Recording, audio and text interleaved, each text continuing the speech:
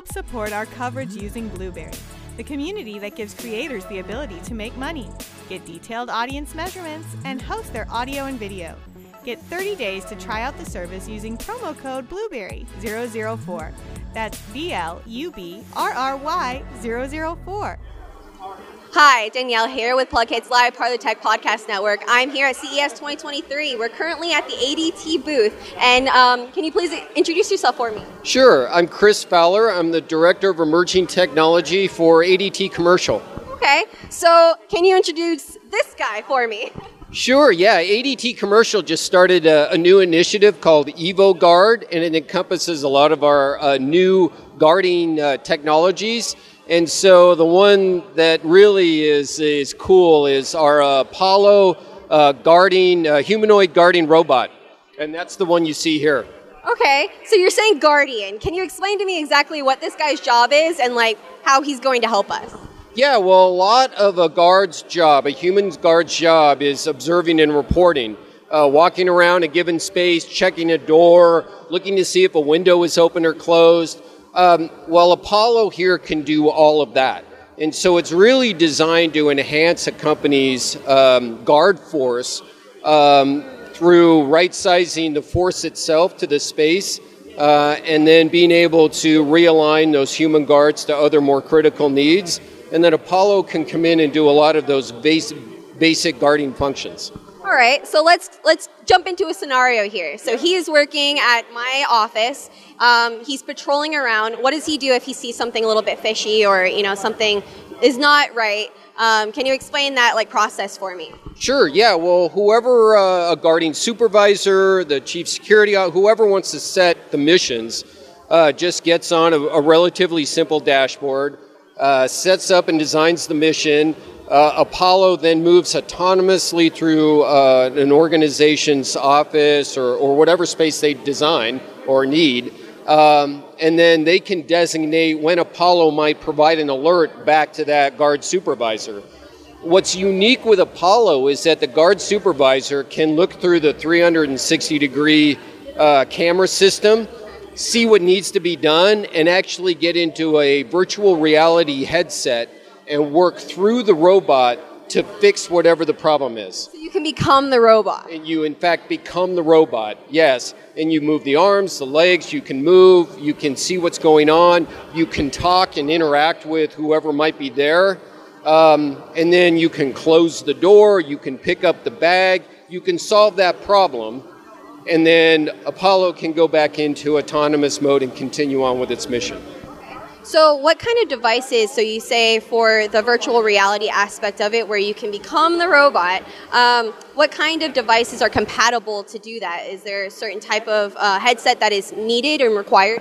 Well, it comes with the robot. So at this point in time, it's the Oculus headset. But as technology advances and missions advance, then we work with Haloti Robotics, the manufacturer, and come up with different solutions. So all of the technology is preloaded into the Oculus?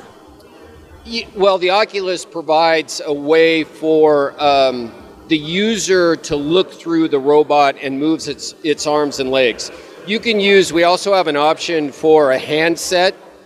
Sometimes what we found in our testing is that an operator might get dizzy in the VR headset. So you can use a handheld system. Everything the robot sees, you can see on a display. Desktop, laptop, so the VR headset isn't absolutely required. What are his full range of capabilities? So, how fast does he go? What is his range of motion kind of thing? What are his capabilities of grabbing things? What does that look like? Yeah, well, when Haloti Robotics was designing, the range of motion is critical in robotics. And the reason it's humanoid is because all of our environments are designed for humans. And the guards are human, the supervisors are human, and so it was critical that the robot be human as well. So the robot can do the vast majority of work that a human can do. Clearly, it doesn't have dexterity with fingers or those types of things, but what we found in those basic missions is that that's not necessary. Do you have any current interest in this guy, anywhere he's currently working? So our other R&D platform that Haloti initially provided ADT Commercial, we developed 3 partnerships with companies, and that's really a unique opportunity for ADT Commercial, was to bring companies in the process early.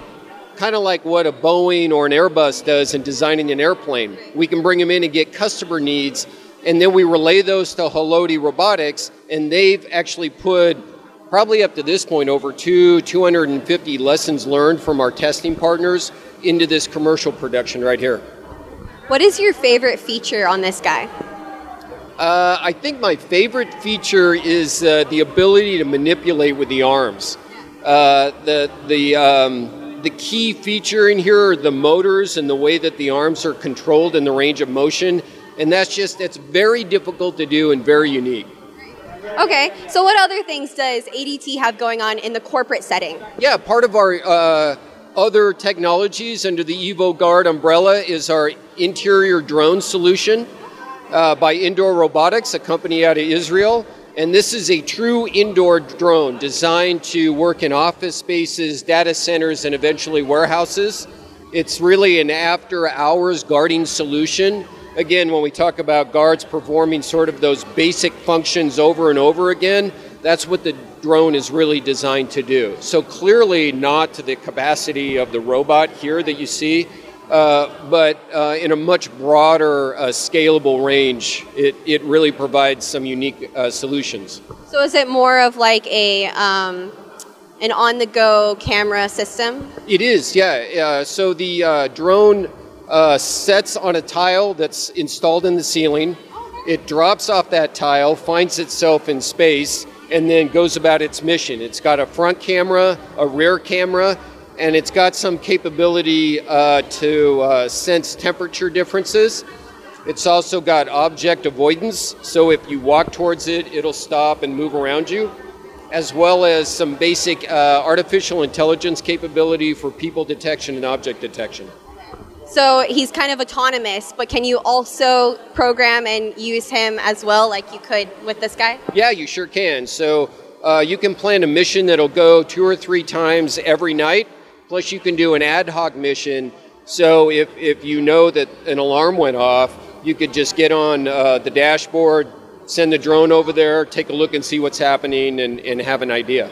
Okay, so going back to both of these products more broadly, how is like the battery life? Do they charge themselves? Like, how does that work?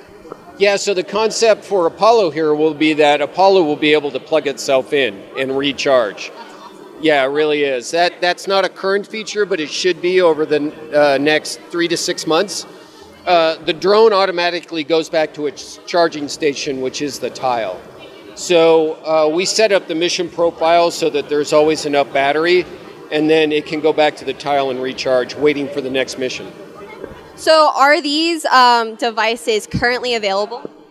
So they're not yet currently available. We're still testing, and we were able to just introduce our commercial version of the robot, Apollo, here at CES, which was very exciting.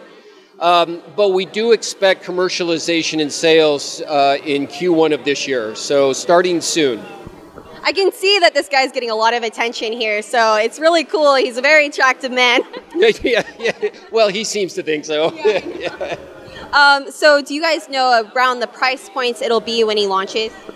Yeah, we're developing the price points. It'll be a lease model, so companies will be able to lease everything they need to start doing missions with these products, as well as the licenses for all the software.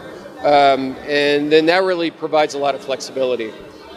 So if our viewers want to find more information about this guy and the drones, where can they go and how can they find out more? Yeah, ADT.com, ADTcommercial.com, any of those websites related to ADT corporate, right? Yeah, and then that'll eventually get them to the right spot. Awesome. Thank you so much for talking with me. Yeah, thank you very much. For continuing CES 2023 coverage, stay tuned to plugkidslive.com/CES.